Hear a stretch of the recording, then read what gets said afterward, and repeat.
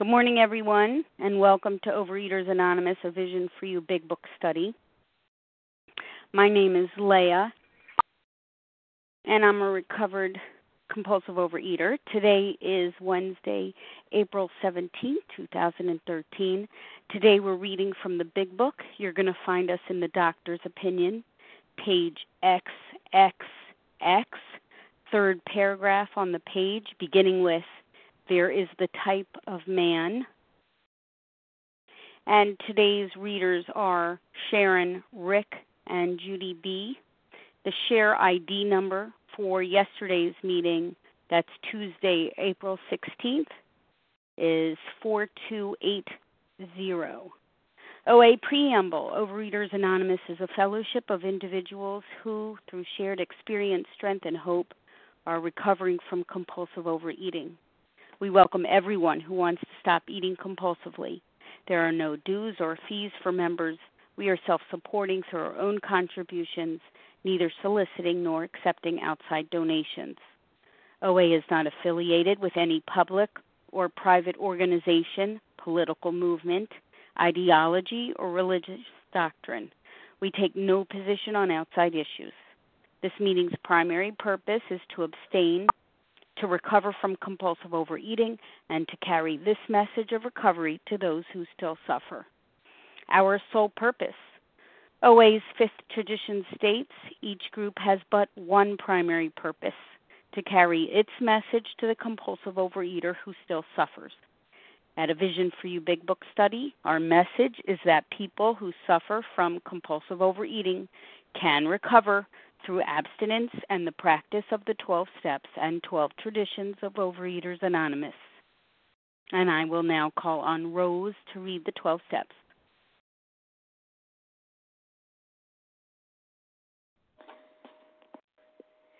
Good morning, this is Rose. And 1, we admitted we were powerless over food, that our lives had become unmanageable.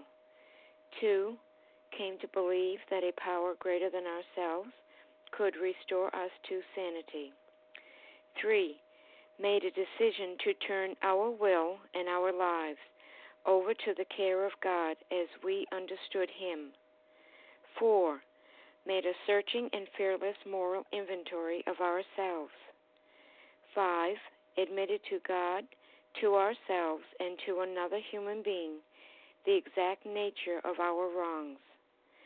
6, were entirely ready to have God remove all these defects of character. 7, humbly asked Him to remove our shortcomings. 8, made a list of all persons we had harmed and became willing to make amends to them all. 9, made direct amends to such people whenever possible, except when to do so would injure them or others. 10, continued to take personal inventory, and when we were wrong, promptly admitted it. 11, sought through prayer and meditation to improve our conscious contact with God as we understood Him, praying only for knowledge of His will for us and the power to carry that out. 12, having had a spiritual awakening as the result of these steps, we try to carry this message to compulsive overeaters and to practice these principles in all our affairs. Pass. Thank you. I will now call on Margaret Kay to read the 12 traditions. Good morning, Ray. Good morning, Vision for You. This is Margaret Kay from South Jersey, recovered compulsive eater. Number 1, our common welfare should come first. Personal recovery depends upon OA unity. 2, for our group purpose, there is but one ultimate authority, a loving God as He may express Himself in our group conscience. Our leaders are but trusted servants, they do not govern. 3, the only requirement for OA membership is a desire to stop eating compulsively. 4, each group should be autonomous except in matters affecting other groups or OA as a whole. 5, each group has but one primary purpose, to carry its message to the compulsive overeater who still suffers. 6, an OA group would never endorse, finance, or lend the OA name to any related facility or outside enterprise lest problems of money, property, and prestige divert us from our primary purpose. Excuse me. 7. Excuse me. 7. Every OA group ought to be fully self-supporting, declining outside contributions. 8. Overeaters Anonymous should remain forever non-professional, but our service centers may employ special workers. 9. OA as such would never be organized, but we may create service boards or committees directly responsible to those they serve. 10. Overeaters Anonymous has no opinion on outside issues, hence the OA name ought never be drawn into public controversy. 11. Our public relation policy is based on attraction rather than promotion. We need always maintain personal anonymity at the level of press, radio, films, television, and other public media of communication.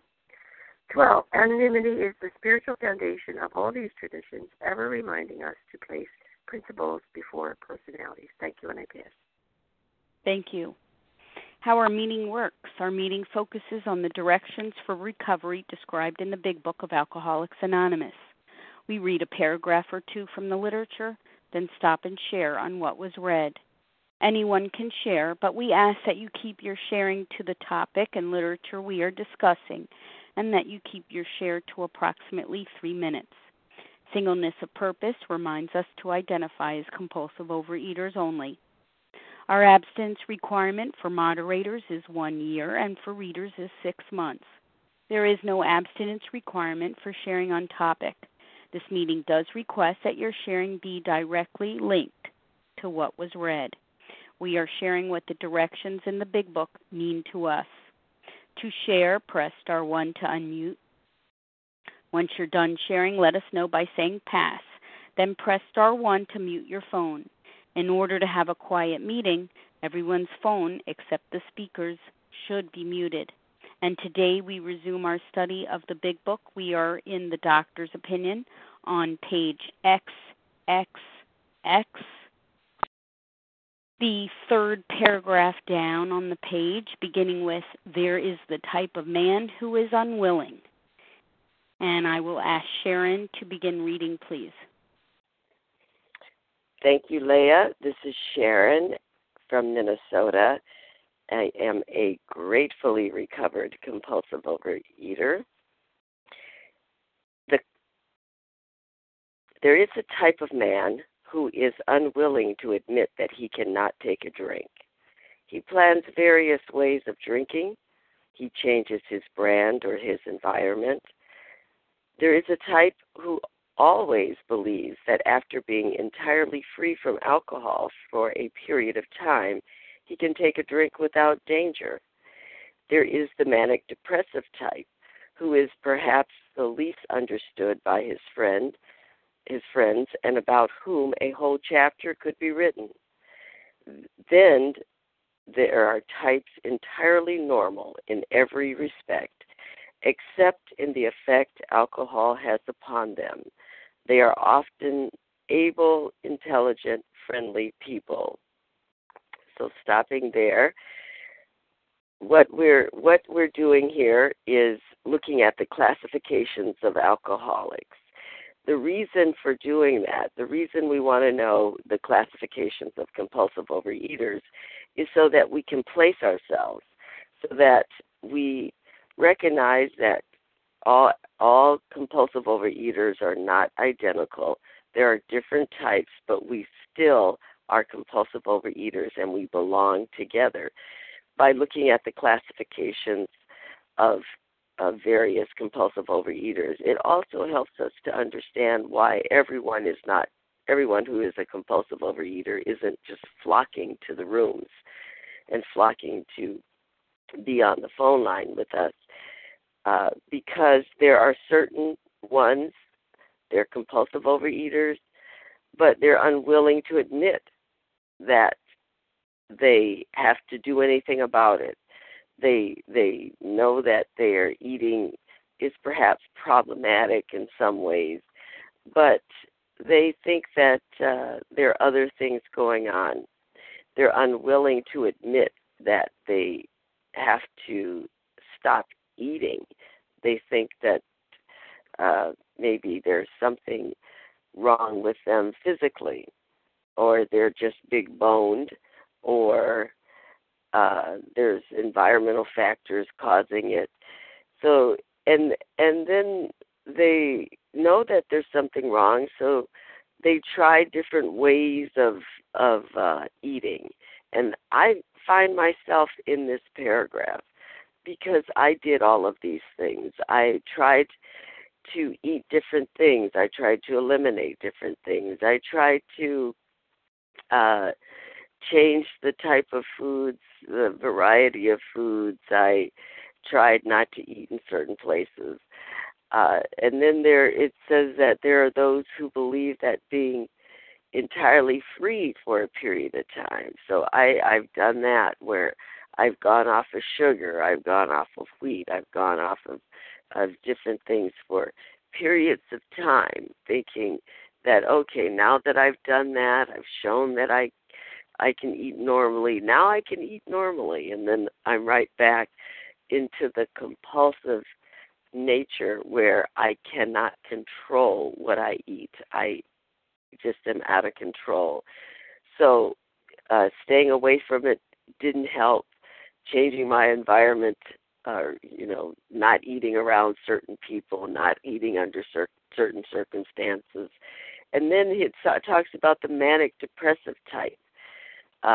And that's an odd thing, but we see that where people are high and then they're low, and that is difficult to understand. And in reality, I've seen myself go through those various stages, and I see it in other people. But it says that in the next paragraph here, it says that there are types entirely normal in every respect except the effect alcohol has upon them. They are often able, intelligent, friendly people, yet they are compulsive overeaters and oftentimes grossly obese, but just eat and don't see anything wrong with it. And this is a sad situation here, because it says that there are people out there that really can't get to us, can't get to our rooms. And when I read this paragraph, these two paragraphs, I get a lot of gratitude just because I'm here, because I took that step outside of myself, outside of the excuses. I moved away from that, accepted that I am a compulsive overeater, that I have a problem that within myself I cannot get relief. I cannot find a cure. I have to reach out, accept that my way of doing it, my way of fixing it, can't work, hasn't worked, will never work. I must accept a different way of being, a different way of acting upon life. And by the grace of God, I was able to come to the rooms of OA, find a solution, find a program of recovery that works. And by accepting this program of recovery, this 12-step way of life, I was able to move beyond the excuse-making, beyond the denials, and into a way of living that has brought me joy and contentment and has moved me out of the grips of compulsive overeating. And with that, I pass. Thank you, Sharon. Would anyone else like to comment on what was read?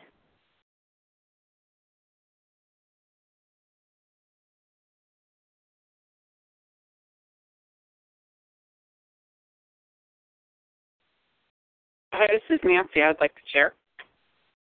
Go ahead, Nancy. Nancy, compulsive overeater, gratefully recovered. You know, when I read that, I always kind of smile because I'm one of these compulsive overeaters. I see myself, as I think many of us do, in all of the different categories that it mentions there. And I used to not really understand that there was a problem with that. I guess maybe I thought that was, you know, how everybody was. But, you know, the one I always held my finger on was the last one, where it said that, you know, we are entirely normal.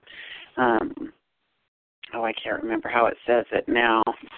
I'm getting to that page, but it says entirely normal except for the effect that alcohol has upon them. They're able, intelligent, friendly people. That's the part that I hung my hat on, because I thought, oh, I'm able, intelligent, but friendly people. I have a good job. I have a home. I have a relationship with my family.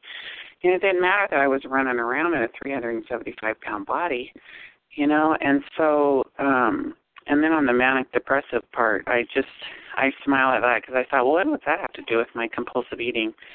And I was actually at one point, a long time ago, diagnosed with they described it as a mild form of bipolar, but that I was on the manic side, not the depressive side. And I am a very high energy person, and I really believe that that's the case. I don't, you know, I'm not medicated for it.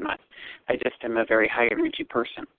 And the first part, I mean, I think we've all done that. I've tried changing, I won't eat this, or I'm going to do this, or, I've been abstinent for 2 years. I think I'm good now. And, you know, the miracle that has happened is today I have acceptance that I am a critical low compulsive overeater, and there are certain foods and substances that I cannot ingest without triggering that craving, that mental obsession that comes back. And I mean, I was one of these it says somewhere in the big book, I can't quote chapter and verse, but that, you know, the great obsession of every compulsive overeater is that they want to eat like a normal person.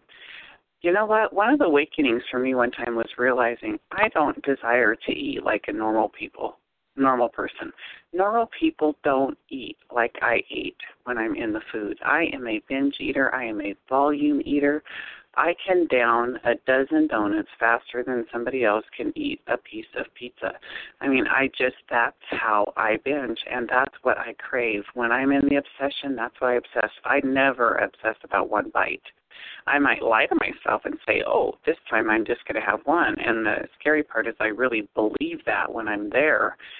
But my desire is not for one bite. My desire is for volume. And so that was an eye-opener for me to realize that, you know, my obsession is not to eat like a normal person. My obsession is I want to eat like I want to eat without consequences.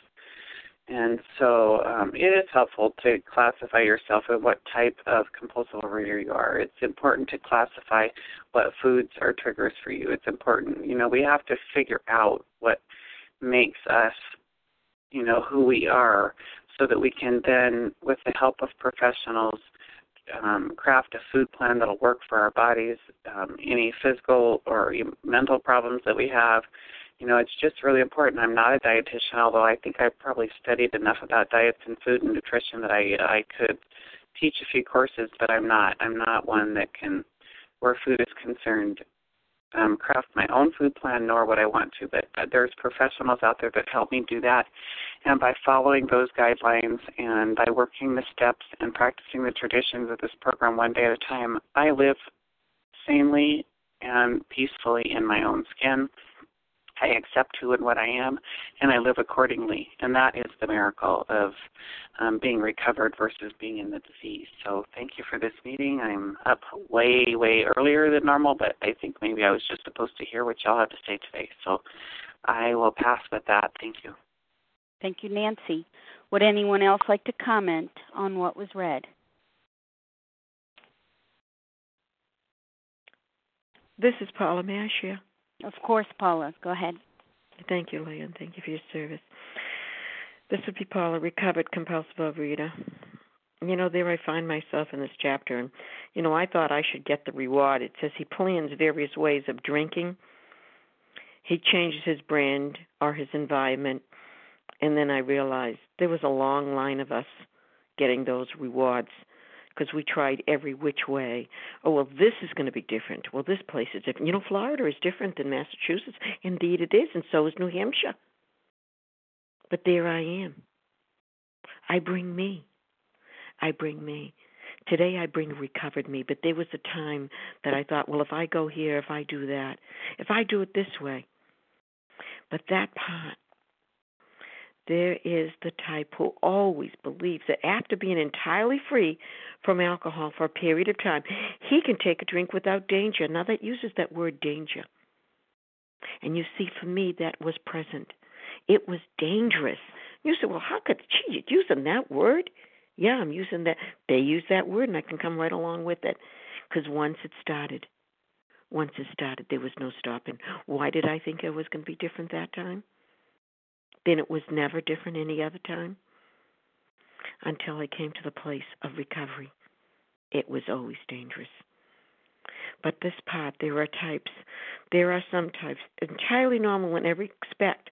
Or so I thought, by the way. What you saw on the outside was not what was in the inside. There was not no intelligence, friendly person, not on the inside. That's what you saw on the outside. Inside was that rage or the compulsion that was driving me. Go away so I can do what I want to do. Eat, drink, drug the way I want to. Intelligent, insanity. Thank you for allowing me to share. With that, I do pass. Thank you very much. Anyone else like to comment on what was read?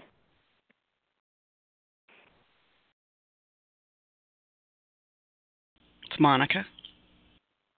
Hi, Monica. Go ahead. Good morning, Leah. Good morning, everyone. My name is Monica, and I am a recovered compulsive overeater. And I have to laugh here at these couple of paragraphs in this book because it reminds me when I read these paragraphs to my sponsor. She then asked me, she says, Monica, she says, which do you relate to? Do you relate to any of these? I went, oh, yeah, that last one. There are types entirely normal in every respect except in the effect alcohol has upon them. They're often able, intelligent, and friendly people. And that's what I said I could identify with, that right there. And you know what? I'm thinking back, and here was a spot in the very beginning of the book for Monica to start thinking and trying to be honest. I thought I was an honest person, but right here off the bat, I told you I thought I was that last one.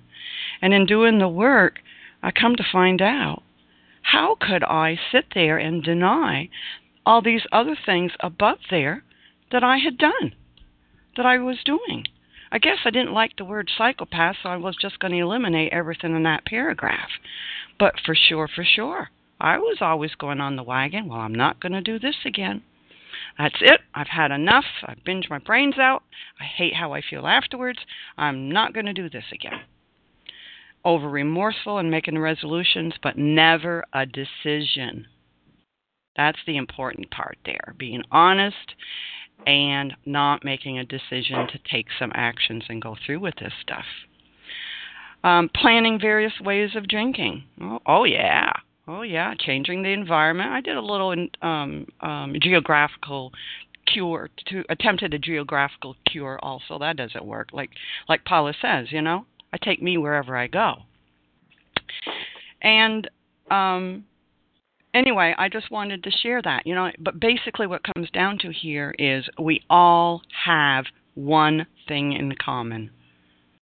We have a disease, we have an allergy of the body, and a phenomenon of craving and the obsession of the mind. And it was important for Monica to learn this stuff and to start being honest. And with that, I pass. Thank you so much. My name is Leah, and I'm a recovered compulsive overeater. Sheila, go right ahead. Okay, I am Sheila, compulsive overeater. Okay, I was going to be quiet, but then I'm not being honest. Thank you for mentioning that. The first one, I have it circled. Who is unwilling to admit they cannot take the first drink? For me, it's the first bite. I had a hard time saying, I am Sheila, I'm a compulsive overeater. a very hard time saying that because I didn't eat a lot of one thing. I didn't sit and eat a whole of anything. I think I had a little bit of this and I'm okay. I stop when before I'm full, so I'm not a compulsive overeater for a long time. A long, long time. But then I would have something that I hadn't had in a while. And then the obsessive and the allergy of the mind would take over. That's a new word for me because I did not know that until I started listening to this meeting about the allergy of the mind and obsessive thinking. I didn't put those two together until very recently of how you can have this very little of something and you just the next day you want it again, the next day you want it again, and all along I'm not eating all of it. I'm not eating large amounts of it, but I'm having it every day. And that's where I think my disease fits in. There's a story in the big book that he thought he could drink. I identified with that story in the book because I'm thinking I can have this and I'll be okay, but then the obsession would take over. And that's what I'm learning. Now I'm trying to figure out how to get ahead of that. Of course, if you don't pick it up, then that you have a fighting chance, but the obsessive thoughts stay there even if you don't pick it up for me. So my work is cut out, and I appreciate your service and for this meeting. With that, I pass. Thank you, Sheila. Again, my name's Leigh. I'm a recovered compulsive overeater. It says here yesterday at the opening paragraph on this particular discussion, it says the classification of alcoholics seems most difficult and in much detail is outside the scope of this book. So they're not spending a lot of time on classification because it's outside the scope of this book, and the bottom line, it says, then there are types entirely normal in every respect, except in the effect alcohol has upon them. They are often able, intelligent, friendly people. And they're going to reveal more in the next paragraph. But essentially, what they're saying here is that alcoholism occurs in all sorts of people, including even those who, until alcoholism develops, have no serious emotional problems. And that's true for compulsive overeaters as well. Compulsive overeating occurs in all sorts of people, including even those who have no serious emotional problem. And it doesn't matter the class of individuals, and it doesn't matter your financial status, and it doesn't matter your social bracket, your social status. It doesn't matter your educational accomplishments. It doesn't matter regarding your intellect and your intellectual capabilities. It doesn't matter what culture you were born and raised in. The only requirement for alcoholism, the only requirement for compulsive overeating is going to be an abnormal reaction to that substance. And the abnormality develops either early or late in the alcoholic's drinking career, or in our case, in our compulsive overeating career. I'm one where my disease reared its head at a very young age, but there are many where the disease didn't rear its head at a young age and developed in later life. So in truth, it matters little why the alcoholic drinks or why the compulsive overeater binges. And it doesn't even matter how much. It doesn't even matter how much. I mean, it matters little why alcoholics drink or even how much they drink. And that's the same for compulsive overeaters. It matters little why we compulsively overeat, and it doesn't even matter how much we consume. You don't have to consume the quantities I consumed, and vice versa. It's what the substance does to us that matters, because we react differently to certain substances than do normal people. Alcoholics, in this case, react differently to alcohol than do social drinkers. I react differently to my trigger foods than does a normal eater. And that is the point that this Dr. Silkworth is making within these paragraphs. And with this, I pass. Anyone else like to comment before we move on? This is Bella. Bella, go ahead. Okay. When I was listening to this, what jumped out at me is when the alcoholic wants to change his pattern of drinking and try different things. I've been in the rooms for a long time, and when I listen to people say how they can finish a whole cake or a gallon of ice cream or a package of whatever and just gobble it down, I could never relate to that. And that alone was convincing me that I was not compulsive, which of course I am. And then it dawned on me a few minutes ago that I tried a different method, and this, I'm addressing this to all those other people who tried my method and thought that they were not compulsive overeaters. I would nibble. I would nibble my way through a cake in 2 days instead of in a day. But is that normal? Does a person finish a cake in 2 days by themselves? And I would convince myself, because I ate little bits, I didn't gobble, and I didn't finish it all at once, and I didn't eat out of garbage cans, that I was perfectly fine. But yet, the stuff was missing. I finished a whole cake. I would do a lot of baking, and, it was gone. And when I went back on program and did the same amount of baking, it hit me how much I was consuming, even though it was over a longer space of time, because I had so much left in my freezer when I was on program than when I was off program, and it hit me like a ton of bricks. I said, wow, I didn't think I was eating that much. A little piece here, every time I walked by the table where I had my cake, I would just cut myself a little sliver. And with these little slivers, I was gaining weight right and left, and I just was in denial and not realizing what was going on. So if there is anybody out there that's doing this and fooling themselves into thinking that they are not compulsive, then they're in control, I just wanted to tell them, just be careful. This is one of the other ways of changing the way you're drinking your alcohol. And just please be careful. And with that, I pass. Thank you. Thank you, Bella. Anyone else? All right, I'll take that as a no. Let's move on to the next paragraph with Rick, please. All these and many others have one symptom in common. They cannot start drinking without developing the phenomenon of craving. This phenomenon, as we have suggested, may be the manifestation of an allergy which differentiates these people and sets them apart as distinct entity. It has never been, by any treatment with which we are familiar, permanently eradicated. The only release we have is to suggest is entire abstinence. Good morning, my name is Rick. I'm a recovered compulsive overeater.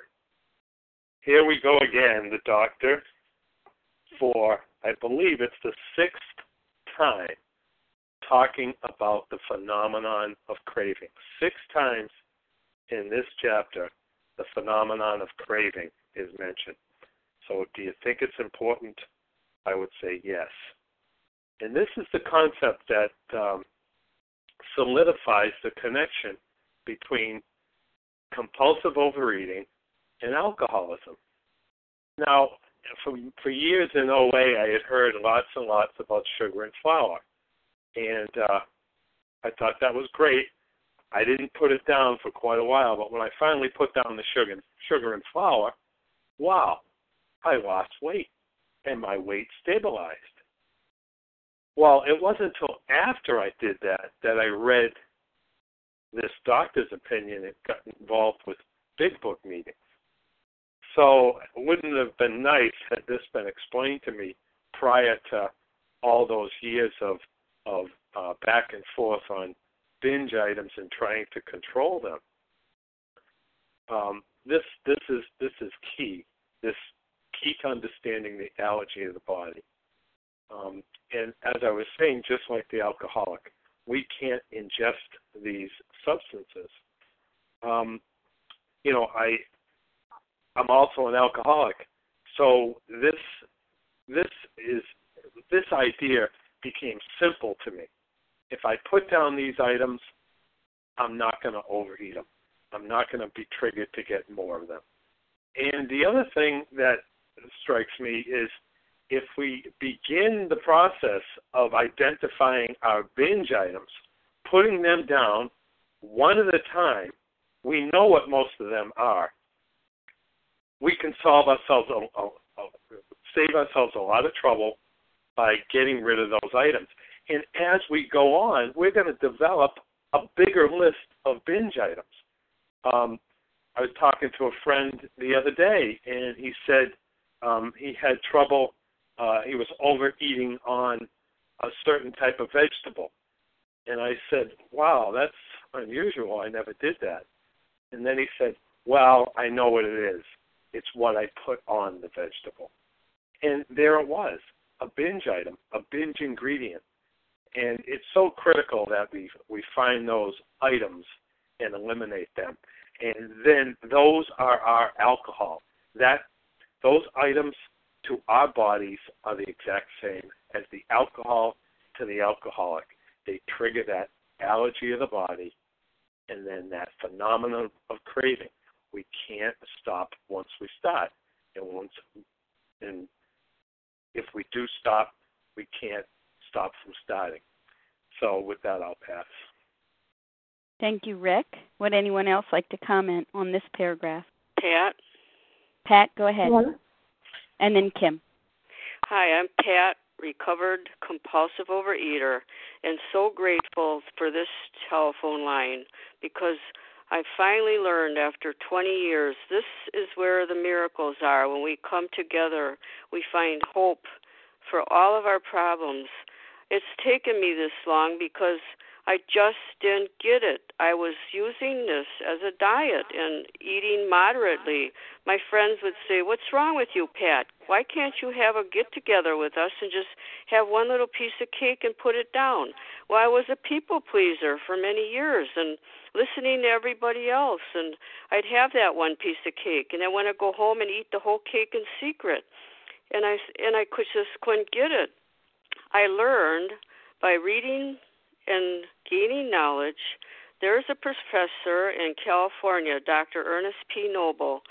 He discovered there are two types of genes. We either have a A1 gene or the A2 gene. Well, I for sure have the A1 gene. If I eat something I shouldn't eat, it's like taking a little sip of alcohol.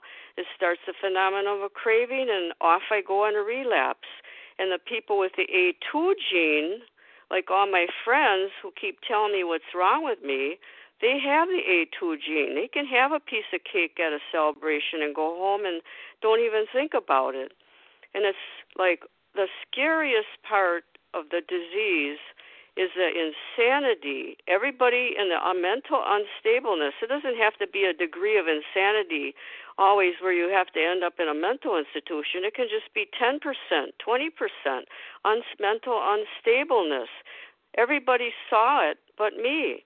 That's the scary part of this disease. It is scary. It's like you don't even see it.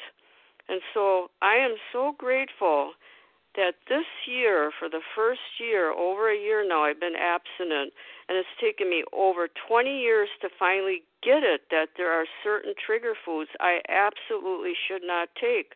It's like saying to an alcoholic, here, have just one little sip of wine a day. We're having a celebration. Just one little spoon of noodles can throw me off. White flour. And it's like I used to have just a little spoon of that and a little spoon of that and wonder why I'm so obsessive and compulsive. It's because I finally learned the only relief I have, like it says, is entire abstinence.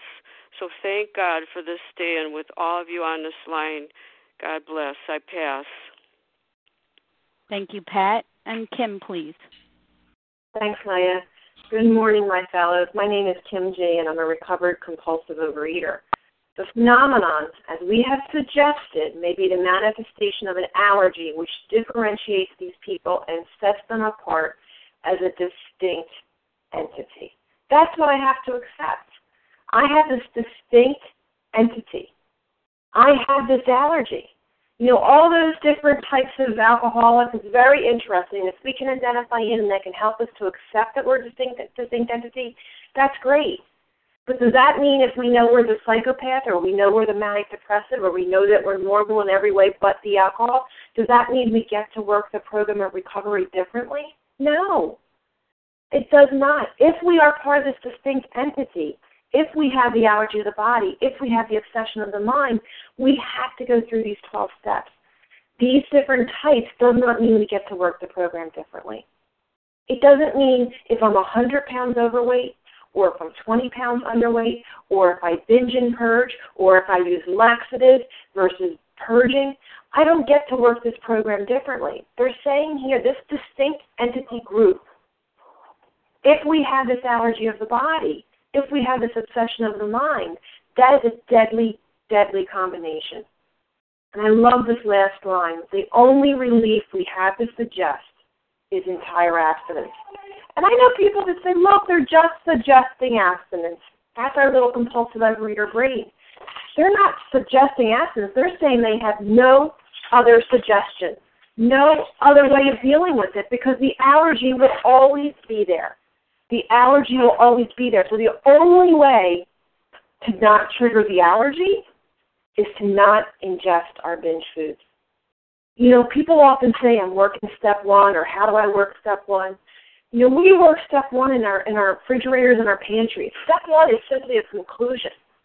Until we conclude that we are part of this distinct entity, until we conclude that we have the allergy of the body and the obsession of the mind, and we are not unique or special by the way that manifests in life, whether it's obesity or anorexia or bulimia or psychosis or manic depression, whatever those things that come up, we have to accept the fact that we are powerless over the food, that our life is unmanageable. We will always have this allergy. And unfortunately, I think some of us feel, well, if we get spiritual enough, if I get spiritual enough, I can go back to my binge food. If I get spiritual enough, if I put my hand in God's, I can eat my favorite food and I will not have that reaction. That's not what this program tells us. It's saying here the only relief we have to suggest is entire abstinence. Now, what these steps will do, if we walk through these steps and we establish that relationship with God, if we unblock ourselves through the action steps of 4 through 9, the miracle is we're not going to want to eat. And if we do not want to eat, we're not going to go back to the food and we're not going to trigger the allergy. But part of step 1 is the total acceptance, fully conceding to our innermost self that we have this allergy, that we are a distinct entity, and the only relief we have to suggest is entire abstinence. And with that, I pass. Thank you very much. Anyone else like to comment on this paragraph? Monica, go ahead. Good morning again, Leah. This is Monica again, recovered compulsive overeater. Wow.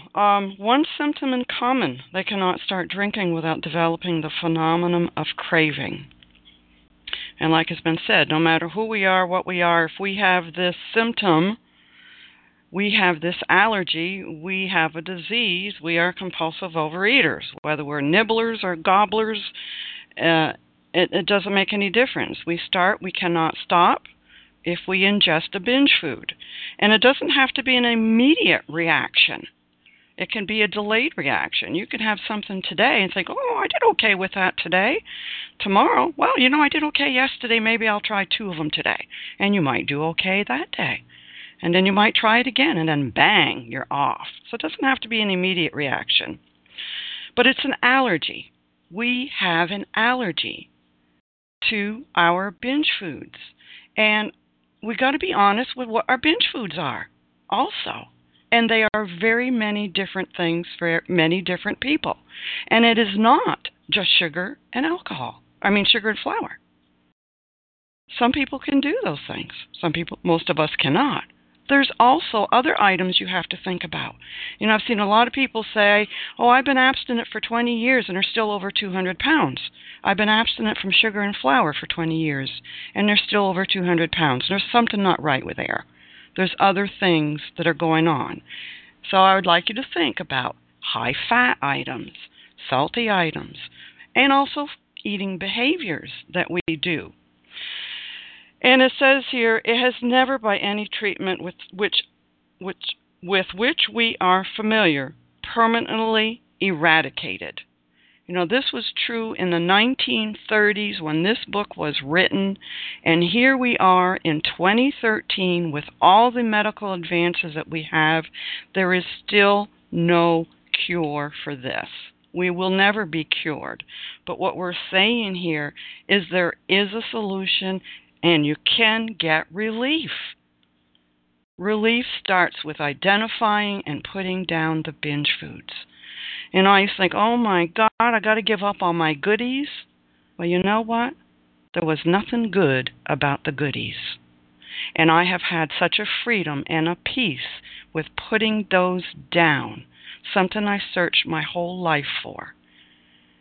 And it's just amazing. So start by putting those binge foods down. You got to be abstinent. Our thinking has to be clear. And with that, I pass. Thank you, Monica. Anyone else like to comment on this paragraph? Dana, go ahead. Dana. Thank you. Good morning, Leigh. Good morning, everybody. This is Dana. Grateful, recovered, compulsive eater, and bulimic. I love the doctor's opinion, and I love these paragraphs. First of all, I just want to say also it was women in OA that also alerted me to the fact that alcohol breaks down very much like sugar. And so when I had to identify what were my trigger foods, I realized that maybe I didn't want to drink more alcohol after I had some wine or alcohol, but it certainly led me to food and other binge foods. And so I abstained from alcohol as well.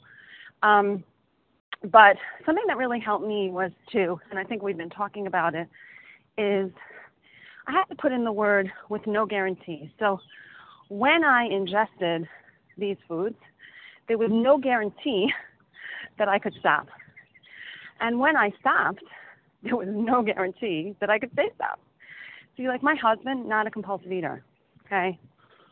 He could eat a trigger food that might even, he could eat a trigger food, and he could guarantee with 100% certainty that if he wants one, he will have one. He has no problem. If he says he wants two, he can have two. Or he could say he wants two and then just have one because he was full. See, I can't say that with certainty. And for so long I tried. I'm only going to have one. I'm only going to have one. I'm only going to have one. But I couldn't guarantee. Sometimes I could. But I couldn't guarantee it. And that's the difference. The other piece is that he could say, I'm not going to eat blah, blah, blah anymore. I think I shared this yesterday in the after meeting. He has prostate cancer, so he went on an anti-cancer diet, to eliminate the terrain in his body, to make it unwelcoming to cancer. So he doesn't eat certain foods now. Sugar and flour happens to be. And he just stopped. He misses it sometimes, and he wishes he could have, and occasionally he may indulge here and there. But he stopped. No issue. If it were me, I would know I had cancer, and I would still not be able to control it because I am different from my fellow. And I can't guarantee that I can stop. And that was like a revelation for me. There's no guarantee. I can't tell you with certainty that if I'm going to stop, I'm going to stay stopped. Or if I only have one, if I only want one, I'm going to have one. And something that someone on this meeting said, which really resonated with me, is that after a normal eater, a person who is not a compulsive eater, when they eat a trigger food, when they eat cookies, when they eat cake, what have you, they are more satisfied after than before, right? They want this item, they eat the item, they are now satisfied. Those are the people that I know most of us can't understand. They push the plate away, and when the waiter comes, they go, oh yeah, I'm done. And there's half a cake there, and we're sitting there going, how can they do that, right? But with me, and this was a huge aha for me, with me, I am less satisfied after I eat my trigger foods. When I eat my dinner, that's completely not trigger food, and in a volume, that's set for me. I have no problem. I eat it. I'm done. This is the promise that you guys gave me if I would go through the steps precisely as the book outlines it, which is that I react sanely normally. I wouldn't be afraid. I'm not cocky. I'm not afraid. I'm not running after it. I'm not running towards it. It's neutral. So I eat my abstinent meal. I'm done. I'm satisfied. But if you give me a binge food, I am less satisfied after the first bite, the second bite, the third bite, 10, 20 of them. I'm still less satisfied. So the joke in my house is, when someone offers me, Mommy, do you want a cookie? Even though they know I don't eat them. I say, there are not, or someone in the grocery store, would you like a sample of, this food? And I'd say, you don't have enough of it in this. There's not enough of that stuff in this store to satisfy me because I have this allergy. When I eat, I'm actually less satisfied after than I might be stuffed. I might be so full I have to throw up. And I did that so that I could have more. But I'm less satisfied, and that was very helpful to me. So I'm extraordinarily grateful for this meeting where we study the book, and I'll just reiterate what I say every time I share, which is usually in the after meeting, which is that this meeting will not get you recovered. It's studying. It's like studying about tennis will not make you a tennis player. You actually have to play. So coming to the meeting and listening will certainly educate you and enlighten you and give you some new information. But you actually have to take the tour. The map is the book. The tour guides are on this line.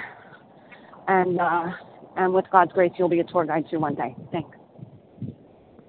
Thank you very much. Anyone else like to comment on this paragraph? Hi, this is Julie. I'd like to comment. Go ahead, Jerry. Julie?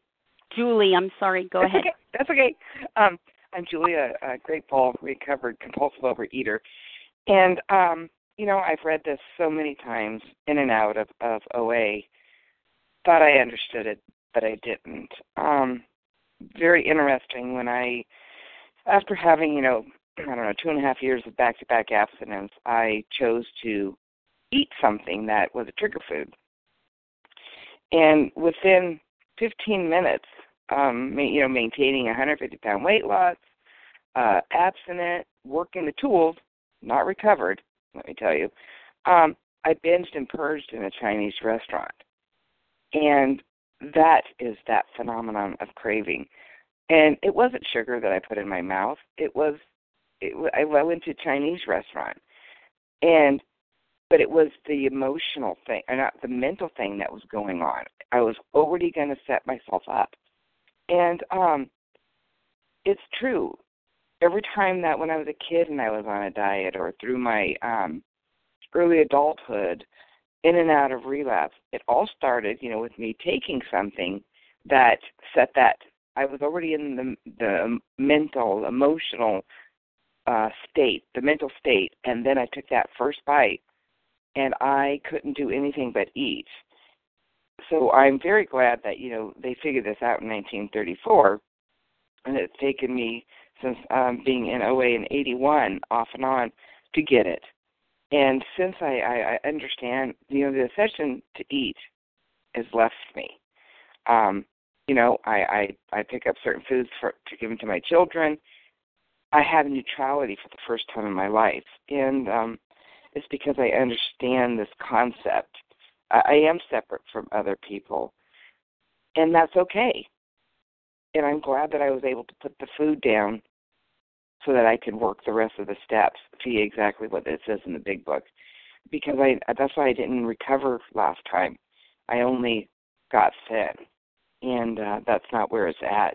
So I'm so glad that everybody's here and they can talk about this paragraph and everybody understands what happens once we ingest any type of food that we have decided that we know triggers that allergy. So, it does suggest entire abstinence. And I know what that is for me. And I just need to adhere to that. And it's easy when I work a program out of the big book and do service. So thanks. Thank you. This is Leah, recovered compulsive overeater. I, too, would like to comment on this. It says, all these and many others have one symptom in common. They cannot start drinking without developing the phenomenon of craving. So Dr. Silkworth is summing it up here. He's saying, in this case for the alcoholic, he's saying there's one thing every alcoholic, regardless of his personality, has in common, and that is at some point, once an alcoholic starts drinking, they're going to go looking for another drink, and another, and on and on. And that's true for compulsive overeaters, that regardless of personality, you might have the manic depressive type, you might have the unstable type, you might have the friendly type, all sorts of different types of people. But the bottom line is that all of these have one symptom in common, and that is when we pick up our trigger foods, that triggers a phenomenon of craving. And the only way we can crave, according to the text here, is to first put that substance in our system. So they cannot start drinking without developing the phenomenon of craving. This phenomenon, as we have suggested, may be the manifestation of an allergy. An allergy is an abnormal reaction, right? Some people are allergic to strawberries, they might get a rash. Some people are allergic to pollen, they may get watery and itchy eyes. I have an allergy to certain substances, trigger foods. My allergic reaction is expressed by a phenomenon of craving. That differentiates me and sets me apart as a distinct entity. I am bodily different from the normal person. How did I get to be one? I don't know. And I didn't have time to figure that out, how I got to be a compulsive overeater. Because this is not about medical science, and this is not about psychology, and this is not about Freudian concepts. We don't have the time to figure out how you got to be a compulsive overeater, because chances are you'll die during the investigation. It says it has never been by any treatment with which we are familiar permanently eradicated. Eradicated means removed, completely destroyed, or removed from existence. That's it. That's the way I'm wired. It has never been, by any treatment with which we are familiar, permanently eradicated. It is here to stay. The only relief we have to suggest is entire abstinence. And I had to come to grips with that, and I had to look back at my history of compulsive overeating, that when I ate certain foods, I could not control the amount of food I ate.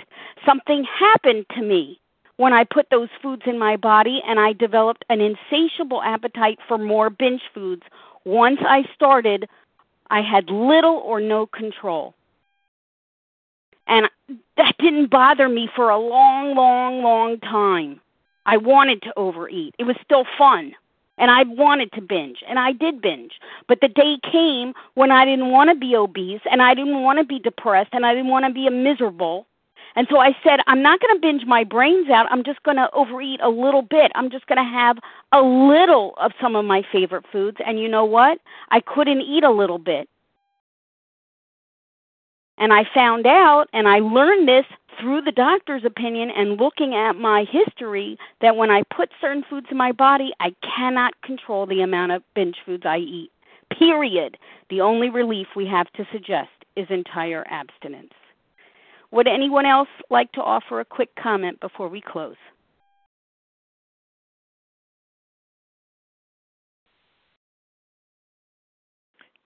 Okay, I'll take Paula, get in there. Go ahead. Oh, by the skin of my teeth, and there it is. I'm just going to look at that word relief. That's what brought me to my knees. That's what brought me to my knees. That's when I finally was able to write and to read and have my mind come to that willingness. I needed relief so desperately. I could not continue to do this day after day, saying it'll be different next time, it'll be different, and when it never was. But that part, was the price high? Oh, honey, not for what I received. And there it was. We had to suggest, and what a suggestion it was. They're the beginning. They're the beginning, not the ending, but they're the beginning, is entire abstinence. I even fooled around with that word, entire. What does that mean, entire? Come on, let's play around with that one a bit. No playing around here, honey. This is a life and death matter. And when I finally realized that, then I could see relief was there for me. And there it was. Entire abstinence. Thank you for allowing me to share, and with that I do pass. Thank you, Paula, and thank you to everyone who shared this morning. We will now close with the reading from the Big Book on page 164, followed by the Serenity Prayer. Judy B., will you please read that for us this morning? Yes, Leah. Good morning. This is Judy B., a recovered compulsive overeater from Massachusetts. Our book is meant to be suggestive only. We realize we know only a little. God will constantly disclose more to you and to us. Ask Him in your morning meditation what you can do each day for the man who is still sick. The answers will come if your own house is in order. But obviously you cannot transmit something you haven't got. See to it that your relationship with Him is right, and great events will come to pass for you and countless others. This is the great fact for us. Abandon yourself to God as you understand God. Admit your faults to Him and to your fellows. Clear away the wreckage of your past. Give freely of what you find and join us. We shall be with you in the fellowship of the Spirit, and you will surely meet some of us as you trudge the road of happy destiny. May God bless you and keep you until then.